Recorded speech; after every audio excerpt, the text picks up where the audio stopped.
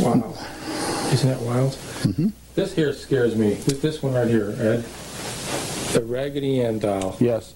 That's probably the worst thing we have in this whole museum. That Raggedy Ann doll was given to a nurse in 1970 by her mother as a Christmas present. Mm-hmm. But as most girls do, even 28 years old, she would take the doll to bed with her, wrap her arm around and go to sleep. I'd do the same thing with a pillow. But then she started taking it to the breakfast nook where the arms one morning went onto the table. Mm-hmm. Now she lived with another nurse, and they shared the expenses of the apartment, which was 4 blocks away from Hartford Hospital. Right. At that point, they told the girls about the incident, and one said, "I know a medium." So they held a seance that night. Mm-hmm. That was the beginning of many seances with this doll. They would come home at night, and the woman had told them, the medium, that there was a spirit of a 6-year-old child in the doll by the name of Annabelle, who had been killed outside of their apartment house. Mm-hmm. Well, there was such a child, but God does not allow a child's spirit to go into a doll. This was a devil, a demon, inside the doll, which was impersonating the spirit of a child. Well, they treated it like... Have you heard the story of... And written on the wall. And everyone has the different stories of, oh, this happened to my brother, this happened to my starts telling you stories of the old country. There was this girl. It was back when we were little kids. To find out the truth regarding one of the most enduring tales in American law. A story behind the story. Because it's just a story. Hello and welcome to the Just a Story podcast. I'm Jake. And I'm Sam. And we're here to tell you a story. Each week we take a look at the stories we tell over and over again. What our fears and fables, myths and misdeeds say about us as humans. Welcome back, all you lovely listeners. It's so nice to have you here. We've missed you. It's been such a long time since last week. It has. You know, we've got some even more awesome listeners to mention and thank. Like upper echelon awesome? Yeah. Okay. And one of those is Jenny Hachadorian. Okay. She did our story for... The Lie Detector? Yes. Well, wasn't that fabulous? And she has a new comedy podcast coming out soon you can check out. We also want to thank Lane Lloyd of the Sable podcast, who has contributed his sweet vocal tones to our little endeavor here. Yeah, and he's the creator of the Sable podcast. So if you're looking for some scary stories, spooky stories, check it out. And you know, any of our listeners can get in on this upper echelon of awesome fans by reaching out to us and coming and telling one of our urban legends. We usually post on Twitter, give a shout out to people. So if you are in the market to be a guest storyteller, follow us on Twitter at Just a Story Pod, and we will definitely let you know when you are needed. You're always needed. You are. We're so happy to have you. We also have another listener, Heather Martin Murdoch, and she sent us a bunch of great information about some Hawaiian urban legends. Like a dossier. I mean, it is thorough. Thank you. Super excited like, about it. I cannot get more excited about just a treasure trove of information. Like, research is better than flowers. Everyone knows that. We have a few people telling us some different urban legends. That one about Lorena's been requested a few times. We have the headless motorcyclist in Ohio, and all of these are going on the docket. We want to do episodes about these. They're so much fun. So if you have some local stuff you want to tell us about, you can call us on the Just a Story hotline. And that number is 512-222-3375. And Will, you called and you started to tell us something really awesome. I can hear it in your voice. I know it's true. So you can call us back. You don't have to be... It cut off. Yeah, it cut off. I'm so sorry. So please call us back. Also reach out, email, Twitter, all that fun stuff. And then just last housekeeping moment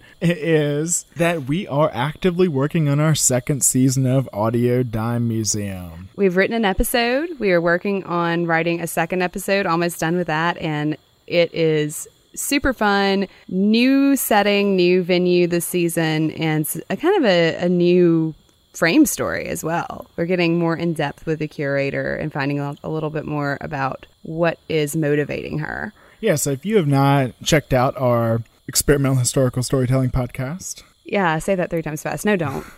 It's okay. You can check out Audio Dime Museum for the first volume or season. So, Sam, back to the story at hand. What's that? You know. What? The story. The urban legend, the legend. Oh, yeah. Okay, got it. Okay, so yeah, dolls. Dolls are creepy. No, that's it. That's like what I've got. That's all you got. Dolls are creepy. I have always kind of been afraid of dolls. Like as a kid, I would never play with baby dolls, which if you know what a naturally warm and fuzzy and cuddly and nurturing person I am, that can be kind of counterintuitive. I know. Oh, we all know how cuddly you are. Right. And sweet. I was just busy watching Unsolved Mysteries reruns instead of playing with baby dolls. That was me. Hi, kids. You wouldn't know this about a child when you first got one. You would assume that they would behave normally. So my parents, for Christmas, when I was like 2, got me a Cabbage Patch doll. And it was like a boy Cabbage Patch doll, and he was wearing like workout gear, like matching workout gear. And I was... Like yoga pants? No, like more like a windsuit. Oh, good. Yeah. And is this why you hate exercising too? Probably. It's probably all goes back to this. But they got me this doll and I was terrified of it. I think its name was Michael. I never touched it, never played with it. It scared the shit out of me. Like I would scream anytime I was near it, hated it. And one day I was in the bathtub and I was like, this is my first vivid, clear memory. I was in the bathtub and my sister, who is 14 years older than me, this is not like a mean 5-year-old, just so we're all clear, I think she's around 16 at this time, runs by and throws the naked Cabbage Patch doll in the bathtub with me. And I like pressed up into the corner of the tub and started screaming my head off. My mom thought I was dying. She rushes in and like saves me from the Cabbage Patch doll. I think after that it went in the top of her closet and I never saw it again. Oh, it's all becoming clear. Yeah. This is like therapy. I'm learning so much about why you are like the way you are. Yeah, sorry. So the story that opened the show is one of the most famous doll stories. Well, it comes from one of the most famous crackpot teams in the world. The Warrens. They're kind of our role models. Like, don't you just want to be an old crackpot team with me? Sure. Sure. Yeah. Why not? Completely supported by the Catholic Church.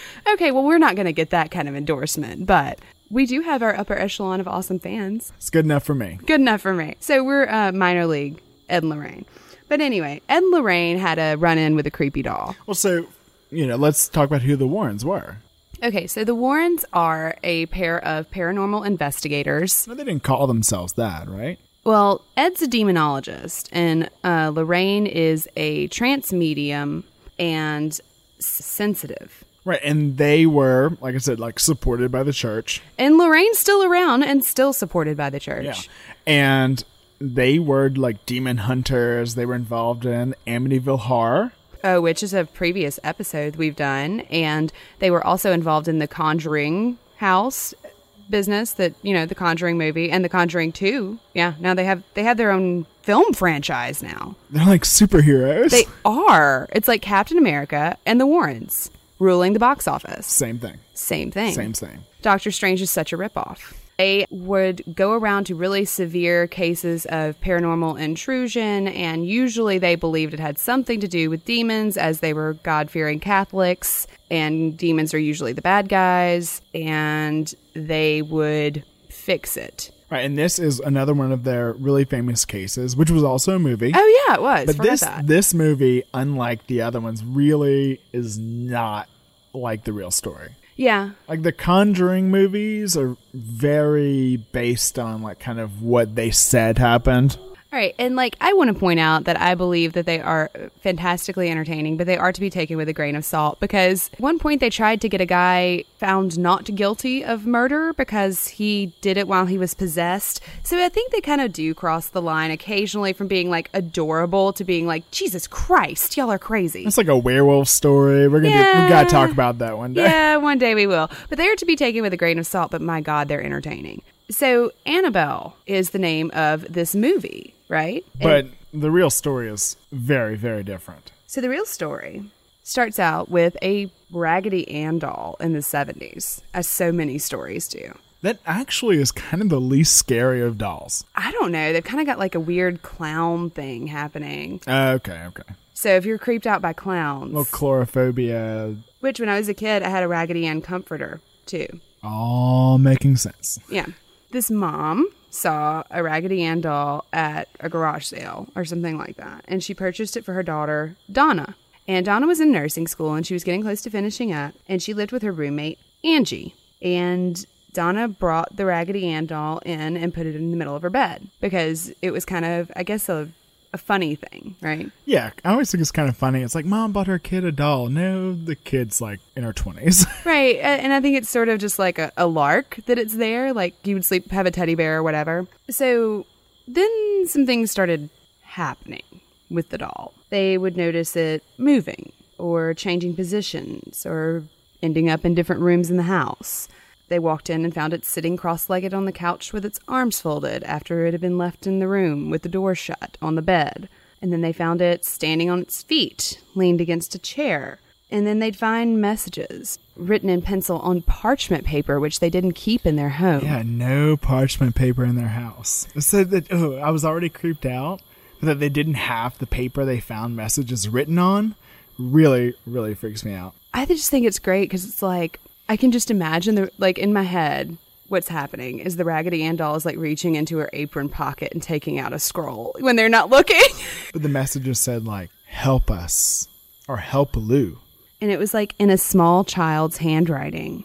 And then one night they found the doll on Donna's bed, but it had blood drops on its hands and chest. And of course, not forensically analyzed. Right. Something was on it.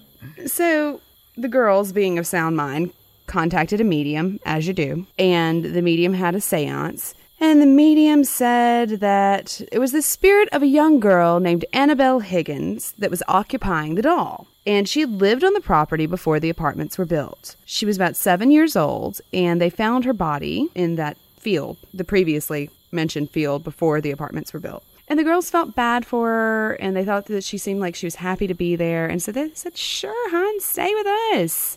Yeah, come on in. Let's invite you in. Oh, that always goes so well. Yeah. So well. No problems with that. See episode, They Must Be Invited. So they have this doll. They had this doll. And they talked to some random medium. Some medium at large. Yes. Badum-chish. Aww. And she's like, it's just a little girl spirit. And they're like, come stay with us, little spirit. I can't see anything going No, it's all going to be great. Just tea parties from here on out. Ghost tea parties. Yay! Which are the best. But then we have Lou. Like the notes, help Lou? Yeah, help Lou. Lou wasn't the biggest fan of Annabelle. Oh, I can't imagine why.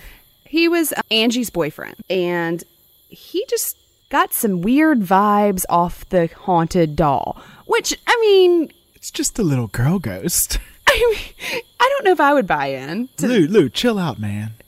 It's a haunted doll, and you're keeping it in the house, and it does weird shit. And then they say, oh, no, Lou, it's fine. Everything will be fine, Lou, they said. I'm just gonna, throw a guess out there. Things were not so great for Lou. No. One night he woke up to find Annabelle slowly gliding up his leg, moving over his chest, and then she began to strangle him. It's the worst wet dream ever. It is the worst Raggedy Ann story ever. She doesn't have anything but fluff. She's just soft. How is she strangling him? Physics aside, ignoring that and accepting that the paranormal element did happen, let's go forward. So, the next day, he was still there in the house. I think he was like, oh, it's a dream. I'd buy that. And then he's reading over some maps with Angie because they were planning a road trip. Okay, back in the day, people, before there was Google Maps on your phone and everyone had it, you actually had to look at a piece of paper with lines on it and interpret them in order to figure out where you were going to go while piloting a vehicle. Crazy, but that's what they were doing. And he heard this rustling noise coming from Donna's room. And he went in and he found Annabelle on the floor. And he felt a presence behind him. And suddenly, something clawed his chest. And he started bleeding. Was it 3 claw marks? It was 7. Oh. It was a set of 3 and a set of 4. So are they lucky claw marks? I don't know. I'm not as familiar with the interpretations of claw marks other than 3, which I have been informed by everyone on the Travel Channel or whatever means that it's demons. Right, the 3 claw marks supposed to be a mockery of the Trinity. Because ghosts and demons are very clever. Yeah, definitely. Yeah. Okay. And so healed almost immediately. which means that it was definitely something supernatural, right? Yeah, no pictures, no one saw it. But I mean, it definitely happened. Definitely happened. If we're to believe that this story is true, which we are, because we're talking about it. Maybe you are. I'm going with it. I've suspended disbelief in light of how adorable the Warrens are. So, who are you going to call in this situation? Ghostbusters. Exactly. But not the new ones, because they are ruining my childhood. Oh, come on. No, I took Remy to see it. He loved it. Put your feminist pants on and deal with it. No, we haven't seen it opening weekend. Yeah, and our son's obsessed with it. Unfortunately, they couldn't get the Ghostbusters, so they called a priest. Okay. I mean, fine. And his name was Father Hegan. I think he said, like, this is above my pay grade, basically, and contacted a guy named Father Cook, who eventually contacted the Warrens. To save the day. Here they come to save the day. And so immediately, Ed walks in, sniffs around for a second, is like, demons! It's like his go-to. Yeah. You're like, I have a hangnail. Demons! But hey, there's he was concerned that the doll may have been possessed by an inhuman presence and that the spirit manipulated the doll. Like, the doll wasn't actually alive, but the spirit would, like, move it around to fuck with them, basically. And it created the illusion that the doll was alive in order for them to begin to interact with it. And to, like, love it and let it in and all of that. Right, because it's using, like, a cute, fluffy thing. And, like, gaining their trust. I'm just a little girl. No, I'm a demon. Tricky demons! So the spirit wanted to find a human host, and he pronounced that these college students were experiencing the infestation phase of a possession process. Yeah. Which we talked about all of that on the Exorcist episode. You need to go back and get your notes. Come on. So yeah, infestation stage, and it's like getting recognition and trying to communicate and prey on their emotions. I mean, this is why there's such a rich history of demons possessing puppies and bunnies. Like the bunny from Monty Python. Or Bunnicula, yes. Definitely. So they had given it permission to haunt the apartment, which was a major problem. And so they did a little exorcism. Ed says so many things. Good things. Which, by the way, the opening is him telling the story. Ed says so many things, and among the things Ed says, rather than specifically expelling evil entities from the dwelling, the emphasis is instead directed toward filling the home with the power of the positive and of God. Cool. Yeah, I can see that. Okay, I can see that too. So the Warrens may or may not have a creepy museum in their house. I want to go. Right? And so when they got done with all this, they're like, it was crazy possessed by demons and it's the most dangerous thing in the world. We want to bring it home with us. Yeah. I mean, like, no reason. Just cause. No, I think, to keep it from harming other people, and they could pray over it and keep it in a lockbox. Or they could put it on display in their museum. Maybe. So they put it in the back seat of the car. They also carried it out, like, wrapped in a blanket because they didn't want to touch it. There's a great picture of Lorraine with it. And with every turn, the car swerved and stalled, nearing collision repeatedly, they say. So Ed stops, quickly douses the doll with holy water, as you do. As you do. And I think he throws it in the trunk at that point, too. It stopped after the holy water. So, quick fix, in a pinch, just put a little holy water on it. And once he got home, the doll would appear in different rooms in the house, and it would, do a little light levitation work if it was feeling up to it. And one day, they found it sitting in Ed's easy chair. Oh, you do not do that. You do not sit in Ed Warren's easy chair. Okay. But yeah, so it did. So then a priest named Father Jason Bradford was visiting with the Warrens because, of course. They were having their, Exorcist monthly book club. What do they read? I don't know. The Warrens. A Million Little Pieces? No. I just don't care if it's not true. It really touches my heart. He was possessed. Obviously, it's demons. Calm down, Ed. It's not even true.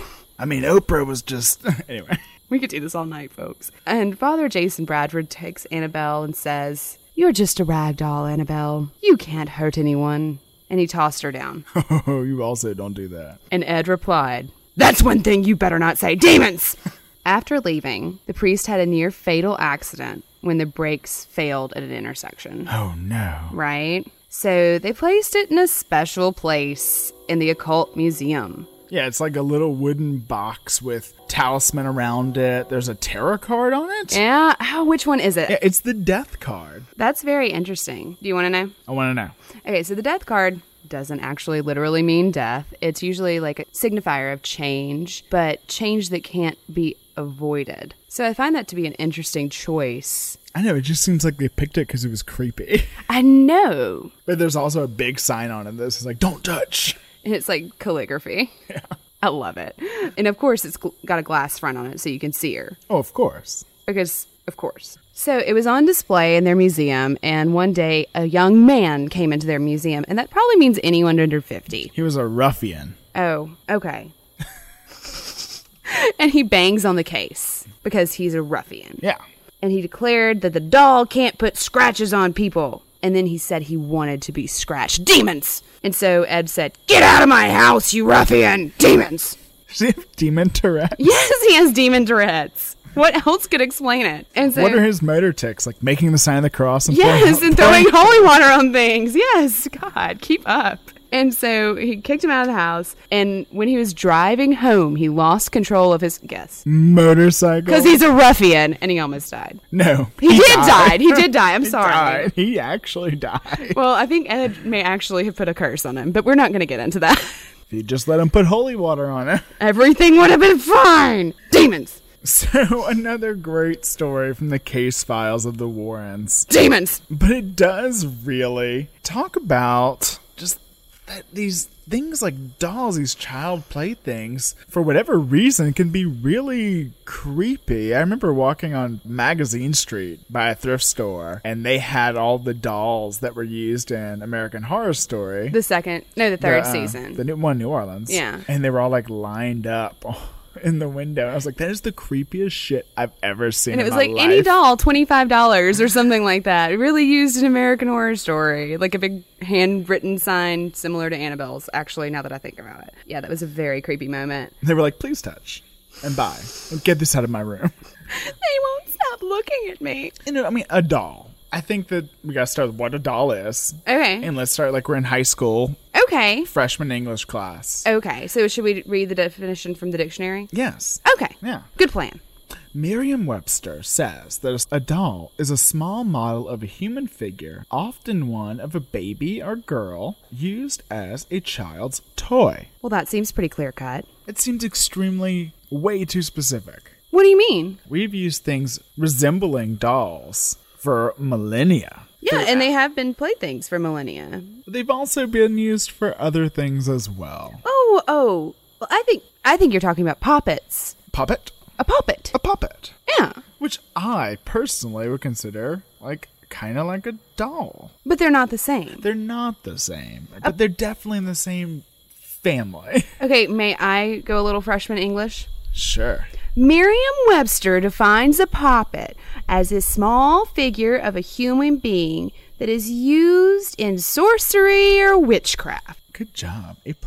My voice is changing. Could you tell? Oh, I didn't know girls really did that. Like, I was a high school boy. Oh. Did I not make that clear? Into the Brady thing. Yeah. Now we all know. So I would argue that a doll is a doll until it's not. Okay, so what would make a doll not a doll? The intention. We talk about intention a lot. It seems to be a recurring theme on our show about themes. Well, intention is extremely important. Right. So if you'll notice, a doll is used as a plaything for children, and a puppet is used in sorcery or witchcraft. So they could be the exact same object used for different purposes and be two different things. Right. I mean, the lines are kind of blurred, or it's almost like a Venn diagram. No, they're two completely different things, but the thing is you can't tell them apart. Okay. So I don't think it's a Venn diagram. I don't think there's necessarily an overlap. I think it's like a doll is a doll until it's not. Like it crosses the line. It crosses the line when it's used for sorcery or witchcraft. But how can you tell if Sweet Baby, your daughter's baby doll, has been used for sorcery or witchcraft and might accidentally have a little soul inside? Call the Warrens. Yeah, well, obviously. Demons! Demon Tourette's is fun. So isn't language amazing? Look at the difference between these two words. It's all the difference in the world. I mean, I love saying the word poppet. I do too. Okay, so a poppet could accidentally be acquired and used as a child's plaything. Right, yeah, okay. And I think I'm going to go ahead and make an argument that maybe that's why dolls creep us out, is because they had a darker purpose and a different intention And maybe somehow in our cultural memory, that's all gotten mishmashed together. And so now when we look at them, we're like, those are witchy things. Oh, there's also some uncanny valley there. Oh, it depends on the doll. Yeah. They look almost human. Almost. And that's always so disconcerting. Why? Why would you surround yourself with things that look like tiny people? When I think of puppets. And like dolls that are used for magical purposes. I mean, we're from Louisiana. Oh, yeah. Well, obviously. Can't help but think of voodoo dolls. Yeah. But that is a whole other episode. We're going to have to do like the world's longest episode on voodoo. Y'all just buckle up. It's going to be a long one. 5,000 hours. You can just keep going back in history. Back to the Egyptian times of Ramses, and where you had a lot of his enemies using wax figures of the pharaoh to bring about his death. And if you keep doing that long enough, one day you're going to be right. Just saying. Yep. Just saying. That's kind of a tenet of magic skepticism. Okay, well, then you have Caroline of Brunswick. Who's that? She married King George IV. Good decision. Mm-hmm. And she was known to make little wax dolls, little wax figures of her husband. Sweet. And shove pins in them. Sweet, okay. And she eventually ran off with her lover, and no one complained, but they stayed married. Hey, I found these little wax dolls in the house. Uh-huh. You want to tell me about them? No.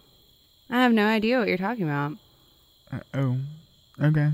Did you find the one with the head cut off, or just the one hanging from the little rope, or which one? There was some singe marks on it. Okay. Yeah, so don't look in the top drawer of the nightstand. So, there are other things like fetishes, which can resemble these, like West Africans had, that they brought over whenever they were enslaved. And, it was to grant them power. Right, and here's a little indicator of how important these were. They're some of the only things they brought. And it was not necessarily meant to represent the person. It was a little figure that was actually possessed with the spirits, like ancestor spirits, etc., that were related to that person and connected to that person. So it kind of acted as like a binding agent, I guess. West Africans would wear them.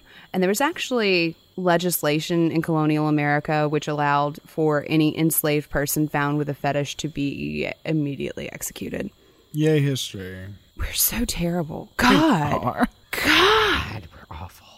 So these are examples of what anthropologists would call imitative magic. Like the voodoo doll especially, what Caroline was doing especially, Ramses too, probably. Fetishes, I'm not certain would fall in this category. Yeah, I think it actually is a side category, even though it's mentioned in some texts that we read. I think it really kind of is a separate thing. Okay. But it's interesting and it is related. Because they are small human figures. Well, they aren't always. Sometimes they're animals. Yeah, that's a different thing. But these would be considered imitative magic. And imitative magic attempts to control the universe through mimicking of a desired event. A voodoo doll is an example of imitative magic. The voodoo doll is used as a symbolic representation of another person. A practitioner of voodoo may stick pins into the doll in order to inflict harm or put a curse on another individual. And then another fantastic example of imitative magic that was in the same anthropological text that I found is in the Babar archipelago. You know Babar, right? The elephant? I have to think it's the same. I have to think it's not. Okay, fine. Ruin my day. So when a woman wants a child, she will invite a man from the community who has many children to pray to Upolero, the spirit of the sun. And a doll is made out of red cloth, and the woman puts it to her breast as if it's suckling. The man will grab a chicken. I didn't know there was chicken there, but obviously they've prepared for this. Grabs a chicken, holds it over the woman's head, and says, "O Upolero, make use of this fowl. Let fall, let descend a child, I beseech you, I entreat you. Let a child fall and descend into my hands and onto my lap." He then asks the woman if the baby is already there. And she says, "Yes, it's already suckling." And then he holds the chicken over the husband's head, says another thing, and then kills the chicken, lays it out for sacrifice, and there's a baby. Hopefully. So that's where babies come from? That is, yes. But no, that's a fantastic example of this. I think another great example of these kind of puppets is in Greece. And these were called kolossoi. And they were used centuries ago. They were small figures that were used to retain a ghost or a dangerous deity. So in Greece, they were usually used defensively. Okay. So kind of to contain a hostile force, such as like if you're having a battle and you feel like you're losing, you restrain Ares, the god of war. I bet Ares is not going to take too kindly to that. It would work if you did it right. What would he... Could you let him out again? So it's binding. You would have to let him out. I just really don't think he would feel okay with this. I feel like he'd be really pissed once you let him out. I know. It'd bind other things too. Examples are like hope left in Pandora's box or vase, or wingless victory. Okay. In Athens, she was wingless, so she couldn't leave the city. Oh, I love that, like, Piaget stage they're stuck in. Like, it's so literal. It could also be used to bind lovers together or to restrain a rival lover. Oh, so if somebody's, like, skulking around your man, you just put him in a doll. Sure. So you would actually create these figures. They usually were... This is like in the beginning of the Titans. Oh, kind of, yeah. Sorry.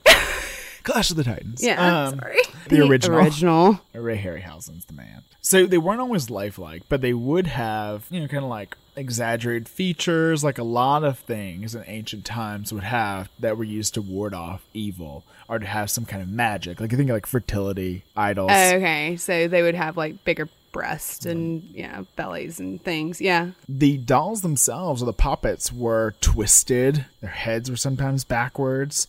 They would be bound by different types of wire, thread. So they were truly doing this to the figures to bind the other people. But interestingly, sometimes they were used in funeral customs. Why would you need to use one in funeral customs? So to kind of bind the ghost or the spirit of the person that's died. To what? To make sure that they go off to where they should be. Oh, so they don't wander around. Yes. So you bind them so they can... So you don't end up with a hobo ghost, hitchhiking ghost. Yes. Okay. So they go off to the land of the dead, Hades, etc. And do what they're supposed to do, and sticks and coins and things. That was sticks with a Y and an X. Like the band. Like the band, or the river, whatever. So that's interesting. These were made to put bad things in? Well, they were used for everything, but that was the chief use. Was kind of defensively, yeah. Oh, I don't know why we think dolls are creepy. Can't imagine. So one would like to think that maybe we stopped associating dolls and death back in ancient Greece. No way. We didn't. Of course we didn't. We're terrible. So during the Victorian era, from the 1880s onward, really, there was an interesting shift in doll culture. Before this point in history, dolls had been used as like learning kind of educational toys. Like to learn the woman's place and things like that? Like learn your maternal role? Not just maternal. There was some of that, but they were really practical. Like the dolls would be introduced and the mother would be like, let's sew a quilt or whatever. And start with like a pillow usually was the most basic thing. And then they'd do a quilt and they'd start doing clothes. And so they teach their daughters how to sew and weave fabric and that kind of stuff. And they encourage them to pick up these domestic skills that they would actually need in order to function in society. But as the cultures became less agrarian, less independent, and more industrial, a couple of things happened. Parents were more absent because they were working in sort of industrial jobs. And then also the play with dolls shifted to be more mimicking adult behavior instead of learning how to do the things you need to do around the house. Yeah, that makes sense. That's kind of where I went in the first place. That's what Right. I figured they were used for. So it would be like how to host a tea party, things like that. Like things you're going to need to know when you get out into this great big world. Also during the Victorian era, mourning with a U was sort of the coolest. Right, because Queen Victoria mourned. All into mourning. Mourned. She was the original goth. She was. Oh my God, you're so right. That's why steampunk and goth and oh my gosh, it's all coming It together. all makes sense. It all makes so much sense. But yeah, so Queen Victoria mourned Prince Albert like for 50 years. And she wore black and... Right, but not just black. You understand there are stages. Of course. You start out in black and then you can wear some gray and then you just have to wear black trim and you might wear... And then there's different phases to the jewelry. Like at one point you wear jet and then at one point you can wear silver. It's all very dictated and there are like mourning accessory catalogs where you can get commemorative items for your lost loved one, and there's hair jewelry, and there's... Do you want to know about hair jewelry? For more on hair jewelry, please see Audio Dime Museum, Myrtles and Oleander Don't Bloom, episode 3, I think. But anyway, hair jewelry. All of this is very much a thing. Like, they sold little vials to people that were like incredibly ornate, like blown glass, and you would use them to catch your tears at the funeral. Oh, man. And then you would save it forever. That is so morbid. It's so morbid. But yeah, so this is the hot thing. I feel like you can listen to emo music and wear black and catch your tears and write in your live journal. This is all very like early 2000s, like isn't it? Yeah. Like the beginning of every century we have to do this. This is all available at Hot Topic, by the way. Hot Topic has its own brand of tear vials. They're hand-blown, non-GMO, organic. No, those are in Austin, sold at the artisanal tear collection stores. Oh, of course. So needless to say, when the Queen of England is doing it, everyone wants to do it, and she did it for a long time. So the mourning thing really caught on, and this highly romanticized idea of grief and burial ritual kind of permeated this new burgeoning middle class in America. It really took hold in the South. We still kind of do things this way. We don't talk about it much, but man, we love a funeral. It's true. We are really kind of okay with talking about death and things in a way that most of the country isn't. But we'll talk about that later. The duties associated with caring for the sick, visiting dying relatives, preparing funeral garb and accessories all fell within the domestic, ergo, female sphere. So if you're trying to learn how to be a good woman in the Victorian era, what do you need to know? Know how to host a good funeral. Exactly. And how do you think that you might go about learning or practicing such a skill set? Killing children and having funerals. That assuredly happened. I'm sure somewhere. But in lieu of actual homicide, you could always practice on your dolly. Okay, I guess so. So that was a thing. That was a big thing. Okay, so like they would have a funeral, kind of like a tea party? Yes. Really? Exactly. Like French dolls, which were considered like the premier, most desirable dolls, were sold with a set of mourning clothes. Of course the French dolls were sold with mourning clothes. Life is bleak. What can I say? You will live till you are very old and then you will die if you're lucky. It's all shit. But yeah, so the French were the pioneers. The fathers would make little doll-sized coffins for them. No. They would, and a lot of times the dolls would sleep in the coffins. It would double as the doll bed. Oh, no. Because that's just practical. Of course. You don't want to go to waste. Right. And male children were invited to part in the play. They usually stood in as doctors for the sick doll and undertakers once the doll was dead, preparing them for burial. I wonder if I have repressed memories of doing this. You probably do. We had a cat wedding when I was a kid, but that's a different thing. Oh, or they could act as preachers and give the actual funeral service once the doll was soundly dead. And the girls would set up all the black mourning garb. They'd cover the mirrors. They'd do the things you're supposed to do. And they would act out the doll funeral. And this was not just like some little closet weird Wednesday Addams thing. Like it was not considered morbid at all. It was normal doll play. And there was even a lot of fiction written for young women at the time as girls became more literate that centered on doll culture. A lot of doll fiction was written around the Victorian era. Like were the dolls alive? Yes. Oh my God. Yeah, it's like Dolly in her own words. Oh, that's so creepy. It's all so creepy.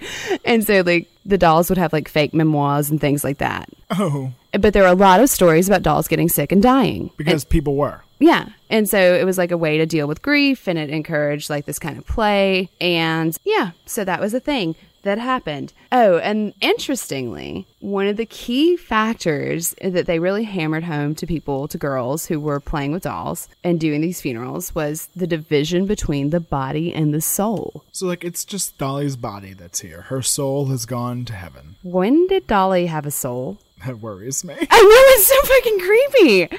When did Dolly have a soul? That's what I want to know. I want to write back in time and be like, beg pardon. When did Dolly have a soul? So, you know, we're talking about all these things in the past tense, but there are actually a lot of very, very recent stories about dolls used in this manner. Crazy doll shit? Crazy doll stuff is insane. One's related to binding spirits, to funerals, to mourning, to treating the sick. To good luck. Yeah. You want to talk about the good luck first? Let's do good luck first. Okay. And we'll go back to the death. Okay. Please pardon this brief interruption if you've only tuned in to hear us talk about death. I'll try to make it creepy. So in 2016, that's this year. That's this year! That's right now. Oh, God. So they're the Lukthep dolls. Lukthep dolls. And that's in Thailand. And they are good luck dolls. And so Lukthep means child angels. They are very lifelike. So Thailand is a mostly Buddhist country, but there's still a lot of superstition and animism and astrology and magic that kind of coexists and commingles with the Buddhism that they practice.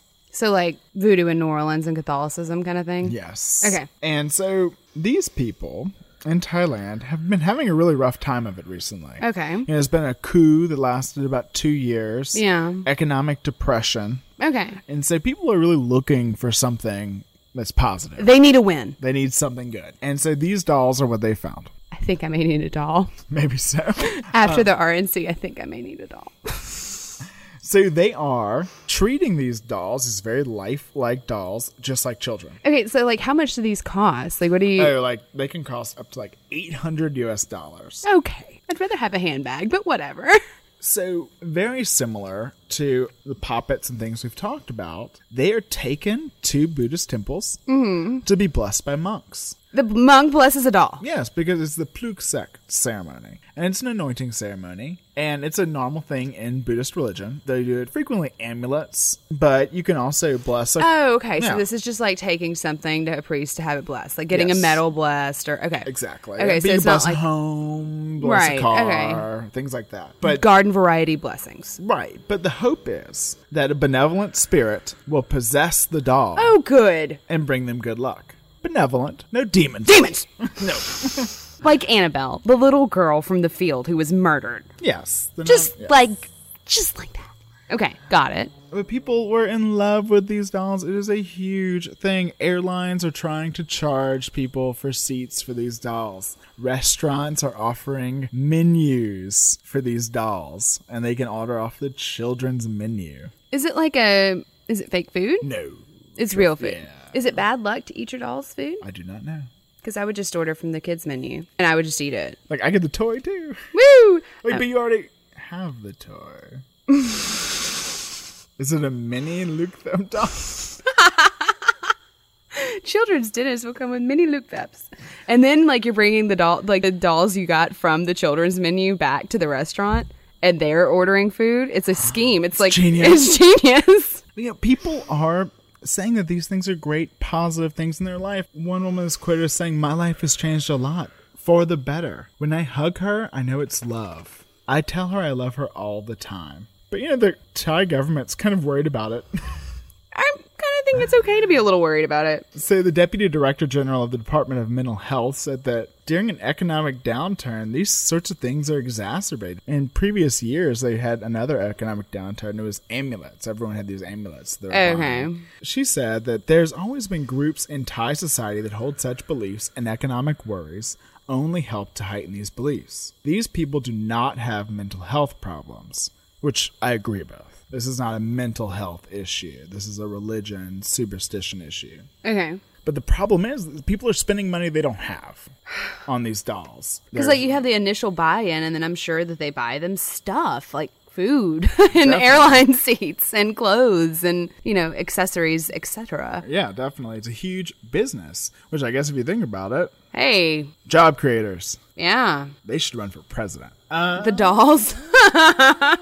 One monk is quoted as saying that he had blessed more than 30,000 dolls in the last year. Holy shit. Holy dolls. Holy something. Whatever. That's crazy. But, you know, I'd have to say, they did find one shipment of dolls filled with drugs that were coming into the country. Oh, no. I was, like, on board. I thought this was, like, just pure, like... There's always going to be some asshole taking advantage of things. Some asshole. Oh, God. Okay. So back to death. Back to death. As per usual. So, have you ever heard of a reborn doll? Unfortunately. Yeah. So, a reborn doll let's start at the beginning. So back in the 17th century, dolls were usually carved from like a single piece of wood, and they would have their features painted on. And then in the 19th century, they started to be made from things like vinyl or wax, porcelain, still made of porcelain and vinyl. I don't think we have wax anymore. Not in the South. I'm melting. It would melt. With the vinyl, wax, porcelain trend, dolls started becoming more lifelike and more realistic. And when people realized they could make them look a little more realistic, some people decided that they should make them look as realistic as possible just to freak the rest of us out. Sounds like a terrible idea. Yeah. So in the mid to late 80s, when lots of weird shit was happening in the world, people started doing this thing called reborning dolls. Please tell me what that is. You sure? Morbid curiosity. Okay, so they'd get a baby doll, like usually a vinyl one, and they'd hack it up. Oh, good. They'd cut off its limbs and head. What would psychologist Freud have to say about that? Freud would just weep. What would Freud say? He would weep. That's our thing. WWFS. Or WTFS? What the fuck would Freud say? He would weep openly. So they would cut the dolls up, and then they would start removing the factory paint from the dolls. And they'd take out their eyes, and they'd take out all their hair. So they'd like Ed Gein these dolls. They'd Ed Gein the dolls. And then they would start like crafting even more, which could be just stage like level 2 Ed Geining. I'm not sure. But they'd start by like applying up to 12 layers of paint to the limbs and head to make them look more lifelike. Because if you're going to match a skin tone, you have to have lots of layers of color. You're the artist. Okay, well, yeah, you do. People are not one color. That's not a diversity. I was going to say, this is like a... That's not a diversity statement. It's just like... Is that a lyric from Michael Jackson? No, people are not one color. You're like 17 colors. It don't matter if you're black or white. Well, you are never black or white. No one is ever black or white. We are all brown. I'm just talking about art. We're all brown. We're all shades of brown. Why don't you believe me? I believe you. We all have complementary colors mixed under our skin, so we're all brown. No, I was just thinking of that awesome rap part of Black and White. That's where I was. Would you please join me? We were dissecting a baby doll. Oh, I'm sorry. Back to the dissection. Well, no, we're now at the cosmetic upgrade. Okay. Like this is a custom shop at this point. So actually, yeah, it's a lot like customizing a car. You got to strip all the factory stuff and start from the bottom. Okay. So they would like apply their 12 layers of paint, and then they would wig the dolls, which is where they would put in like one strand of hair at a time. And a lot of times they'll use like a Dremel or some other kind of drill, like make enough holes so that they can get a realistic covering of hair. And then they'll add details like eyelashes and fingernails. Oh, and then they insert eyeballs that are weighted more like real eyeballs, and they're like hand painted. Then they'll sometimes put weights in the doll to make it feel more like a baby. Like they'll add like BB pellets. It varies depending on the artist. And won't they add like heartbeats and breathing to them to where they look extremely lifelike? Yeah, and some of them even put heaters inside the dolls so they feel warm. No. Yeah, they do. And they'll like affix magnets inside their mouth so they can have pacifiers. Do they cry? No. No, they don't. They do everything real babies do except everything real babies do. Like cry, eat, and poop? Yeah, like those things. Nothing else that eats or shits in this house. That's a quote from your sister. Yeah. So then they reassemble the doll and dress it up, and they send it out for adoption. Okay, so we have this ultra-realistic doll. Yeah, like Google it and cry. It's disturbing. It really is. And they're called reborn dolls. Reborn dolls. So why are they called reborn dolls? Like, what are they used for? Okay, well, I think they're called reborn dolls because they would tear up a baby and it would be born over again. Like, I think that's where that comes from. But when I heard it, I, like, immediately thought grieving parents. Like, and that's probably just because I'm morbid. So, like, I can't be right? I think you're so right. Oh, God. I hate when I'm right.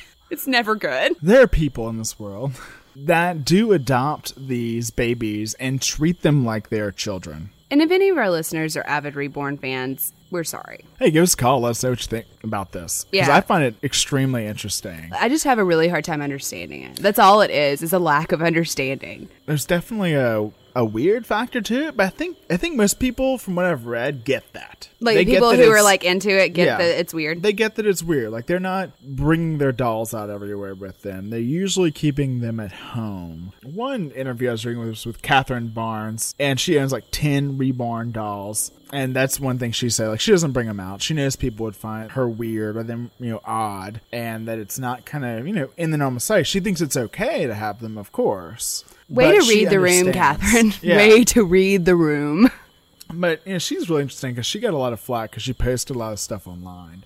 Well, people do. She would wear fake baby bumps once she ordered the baby and was waiting for it to come. She would create these fake ultrasound pictures and have her, look reborn pregnancy role play, where she would post photos online of like her getting tests done and the hospital room where she'd go into labor. It's just like people just really lashed out at her. She had to get off of social media, which is a really interesting case because she's studying to be a special ed teacher. Mm-hmm. And her wife plan on adopting kids in the future, especially kids with special needs. So she will probably not experience pregnancy, or she's not planning to. Not planning to. You never know. She actually has dolls that have been created that have Down syndrome. That's very interesting. It really is interesting because it's something she's like kind of able to put her energy into. And if she does go on to adopt Down's babies, that's amazing. That's great. Goddamn good for you. There's so much writing on the importance of having dolls that look like you, like as a child, and like how affirming it is and like how it affects self-esteem and all this stuff. Like you can go read literally volumes on this. There's tons of research and it seems to be very important. So it's interesting that like this is such a niche market and it's such a, like it takes so much customization and,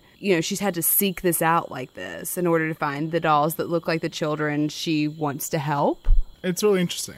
I have to say that I think that the romanization of pregnancy is hard for me. Like, wow, that wasn't fun. Yeah, like, oh my God, my pregnancies were both horror stories. Like, no. And I don't mean just because, like, I had weird cravings and stuff. Like, they were actually scary. And so, like, to just be like, it's so fun. It really kind of, like... But then I hate glowy pregnant women, too. One of the parts that really kind of hits home with me, or, I find interesting just because of what I do every day, is that many women use this after miscarriages to help with their coping from the grief. And they'll have dolls commissioned to look like the children that they lost. Oh my God. Oh, isn't that sad? It is. One woman... It's so fucking sad. Hold on, I need a second. It's so fucking sad.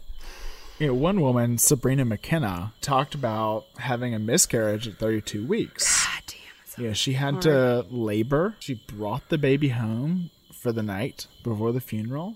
And after, she was just in severe depression. And she would just sit in the baby's room and look at the things she'd bought him. And having this doll helped her kind of cope with that and helped her move on from that. And she wants it's like you to have all that kids. Pent up Right. energy. Yeah. Like you spend future and months of your life, like almost a year of your life, thinking this is what you're going to do, planning for it, adjusting, making arrangements. And then when it doesn't happen, it's like, what do? Just go back to normal life? Right. How do you do that? It's impossible. It's impossible to just suddenly go back to life. Again, it's like, it's weird. It's odd. It's different. But it's like, wow, I get it. I do get it. I don't think I would do it, but I do get it. Yeah. And Sabrina said that, my reborns made me happier than I'd been since my son died. Being able to hold them in my arms helped me feel an empty arm feeling that only a mother who has lost a child will understand. But one psychologist made a really, I think, important point, and she said, when you've mourned your child, what do you do with the doll? Do you bury it? Again. Do you bury it again? And it's like, where does that mourning stop? And that's my concern with it. Well, I do, I was looking at the quotes. I'm looking at our outline here, and I noticed something I think is important. When I looked at the quote from Sabrina, she said, since my son died. Do you know how hard that is to say? Oh, I can't. I don't even the way she phrased it, not since we lost him or since God took him back. Or it's very matter of fact. It kind of indicates that there is some level of having dealt with it. Right, but where does it end? I don't know. And what do you do with it? Do you keep the nursery with the baby in there and just not open the door? I mean, it's like a little ghost in your house. It really is a constant reminder. I'm all for people dealing with grief however they need to. And I know, no two people grieve the same way. And if this helps, you hate to say it's a bad plan. But God, it's so complicated and so tenuous. And it's scary to think about being, like, trying to empathize, I guess, is really scary. So there is another use for these dolls. Okay. And this is something that's been used everywhere. It's really popular in the UK from what I've read. It seems like most of this is happening there. A lot of the reborn stuff is in the UK. Like, from what I was reading about just the history and, like, where the people are that are doing this is, you know, their profession or whatever. It seems like there's a good community there. But they're using these dolls with Alzheimer's patients. Okay, so what's Alzheimer's? Alzheimer's is a form of dementia. It's very slow moving most of the time. Usually affects older people where you start to lose your memory. That loss of memory really creates a feeling of disorientation. And probably anxiety. And with that anxiety, yes, very much so. So it's a fearful, anxious... Yeah, it's terrible. You can't remember what happened yesterday. You can't remember your kids. Things come and go. It creates anxiety. It can create patients that are really hostile. Well, yeah. Because Wouldn't of you be? This. Yes. Oh my gosh, yes. And so people have started using these dolls in a therapy way with Alzheimer's patients as something that can be a kind of comfort to them. And so it is still in an anecdotal way. There's been a few studies on it. There was one in 2007 called Using Dolls to Alter Behavior in Patients with Dementia. God, you're so creative with your titles in the medical community. I just want to commend you all. Yeah, well, if you have to search it in PubMed, you want all of the keywords to be there. Okay, fine. Even people that come up with the creative titles, it'd be like creative tile, : keywords. I'm in support of those. Yeah, those are the best. But they had a self-selected group of users, which I found interesting. What they did was they take, like a nursing home, like a dementia ward, which is a terrible way of saying it. They're calling memory things. But they would place the dolls just like in chairs in the common room, which first of all, that's creepy. You walk in the common room in the memory loss ward and there's dolls sitting in all the chairs. But so people would go and choose the dolls. People that were interested in them would choose them. So it's a self-selected group, which is interesting. More women chose it. While you might say, oh, that's obvious, it was not necessarily women that had kids in the past. So not mothers. Yeah, it was just women in general. That's very interesting. Yeah. So, a lot of people like to say this is like a form of reminiscent therapy, where they're able to kind of remember the good times and remember when they were a mother and remember when they held their baby. But actually, statistically, any woman would be interested in this. Oh, from the study, you mean? I would argue that women in general probably have more experiences with babies, especially the elderly population, just because that's something that's in the domestic sphere. And that even if you're a woman who chose not to have children, you probably had more encounters with young babies than most men did. Yeah, especially if you go back like 70 years. Yeah. The study showed that it did increase positive behavior and help decrease negative behaviors and incidences of aggression. That's very interesting. Sometimes there would be arguments over ownerships of the dolls. And they definitely could not have dolls that would cry or anything like that, because that could create anxiety. And sometimes people get too attached to the dolls, and they'd find that they tucked the doll in the bed and they would go sleep in the chair. Things like that. Like in their room, they'd give the doll the bed and they'd take the chair. Oh, honey. And so in one nursing home in Manchester, the Rose Court home, in their reminiscent room, therapy room, there's actually a nursery. Like a neonate nursery kind of thing? Well, so you can go and pick up the dolls and rock them and have time with them. I think that's probably pretty healthy. That doesn't freak me out that much. Yeah, and like I said, sometimes you get those aggressive behaviors in later stage Alzheimer patients. And this was shown in some homes, kind of anecdotally, to decrease the use of psychotropic drugs, the drugs you'd use to kind of sedate people. So they would give them a doll instead of drugs? No, just using the doll in general. It decreased the amount. Right, it wasn't like you're being very aggressive. Have a doll. Okay, that's what my mental image was, and I loved it. They were throwing a doll. Hugs, not drugs! Hugs, not drugs! But there were some tips for doll therapy that I found. Oh, good. So don't call the doll a doll. Oh, what do you call it? By its name. Oh? You give them a bassinet or a crib, so somewhere to put the doll. No crying dolls. And do not force the doll on anybody, because I'm sorry, the mental image I have of the doll being forced on people is the funniest thing I've ever seen in my life. Take the doll. Rubbing it on people. It's slowly climbing up your leg. Yes. Like I'm just like trying to touch the doll to them when they're not looking, like, I'm gonna get you.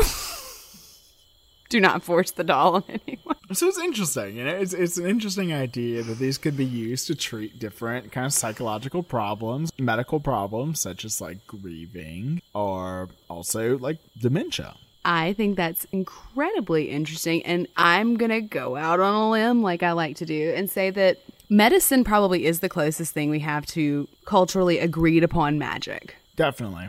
In this day and age. In a way. Like it's like magical thinking. Like if you go to a doctor, they're going to be able to fix it. Because we can. Right. Everything. We have science. All of it.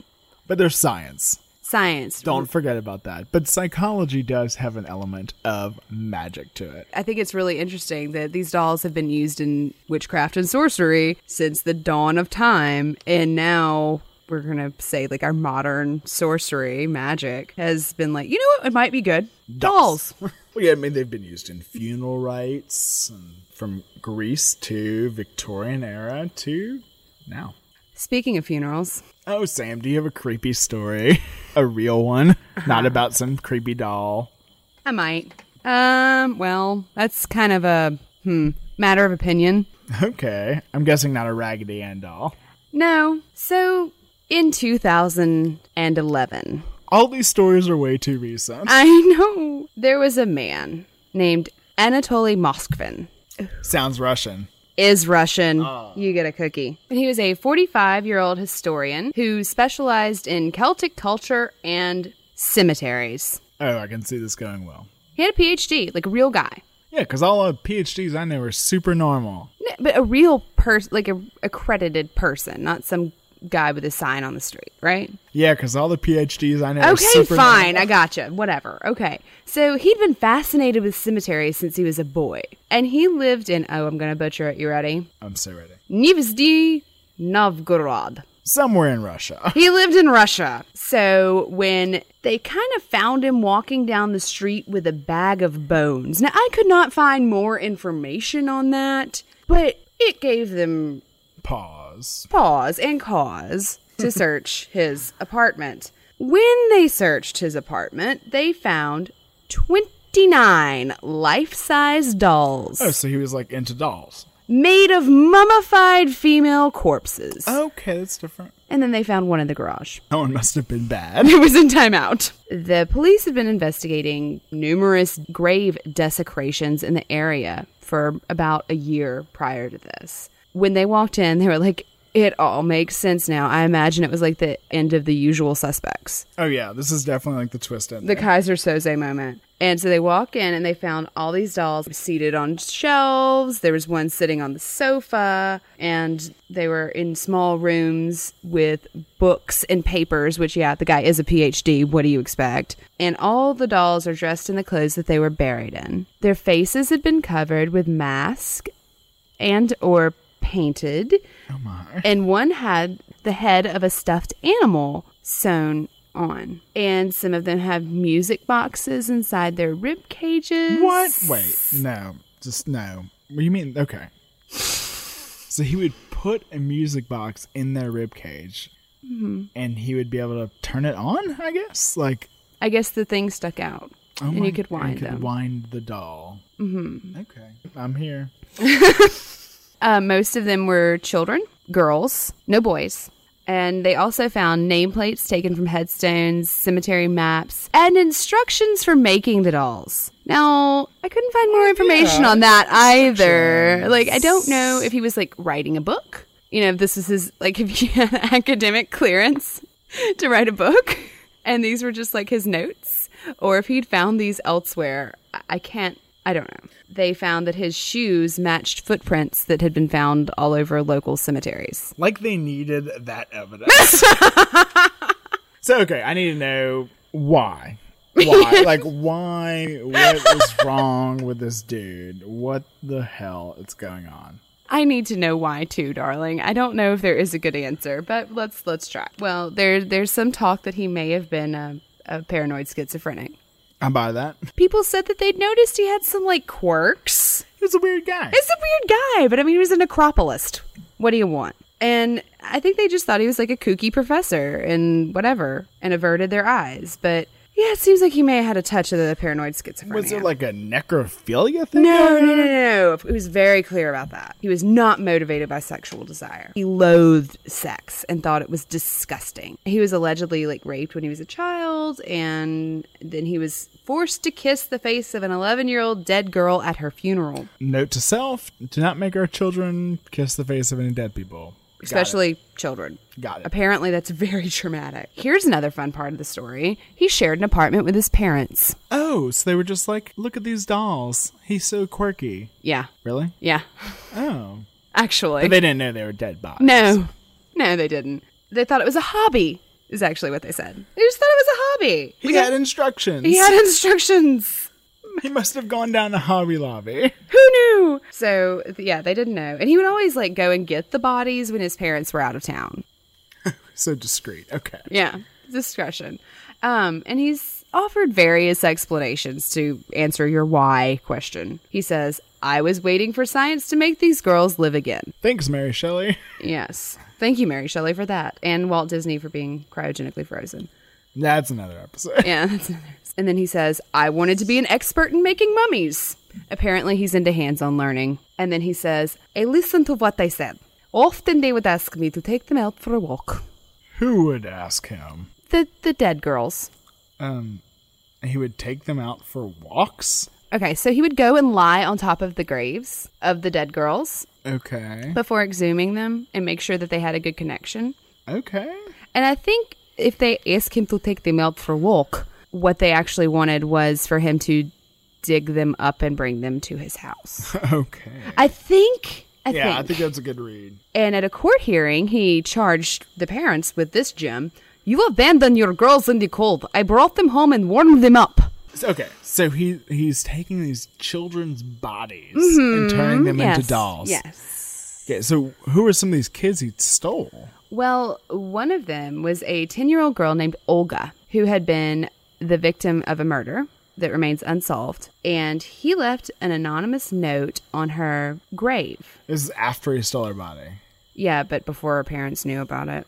And it said, Little lady, congratulations on finishing 6th grade. Keep growing as kind, smart, pretty girl. We are proud of you. Come visit us. And sorry for the mistake. The jacket is hidden behind the rafters. What the fuck?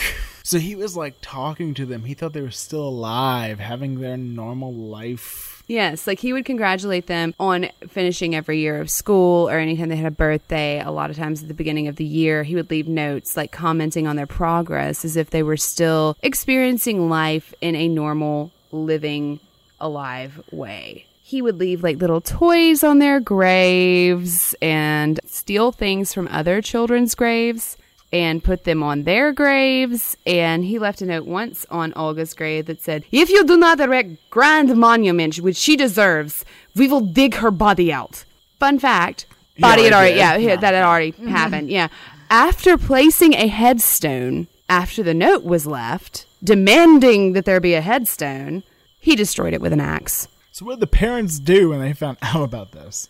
They kind of lost their shit, and I would have lost my shit too. Olga's mother says, we'd been visiting the grave of our child for 9 years, and we had no idea it was empty. Instead, she was in this beast apartment. And then she went on to say, I had her for 10 years. He had her for 9. Wow, it's terrible. So what happened to this guy? He's deemed crazy. That's true. Yeah, and put in a psych facility. That's not a stretch. Directly across from Olga's mother's house. No. Yeah. No. Yeah. So every day when she's washing dishes, she can look out and see the psych facility where he is. What a twist. What a twist. What a twisted fuck is more like it. So he really was using these bodies kind of in that way. He was creating dolls out of them, magical things that he thought were still alive. Oh, yeah. And he was obsessed with death and dying in cemeteries. He thought he was binding their souls to these dolls, to him. Oh, yeah. Because there's no reason to be creeped out by dolls. Yeah. That's just a story.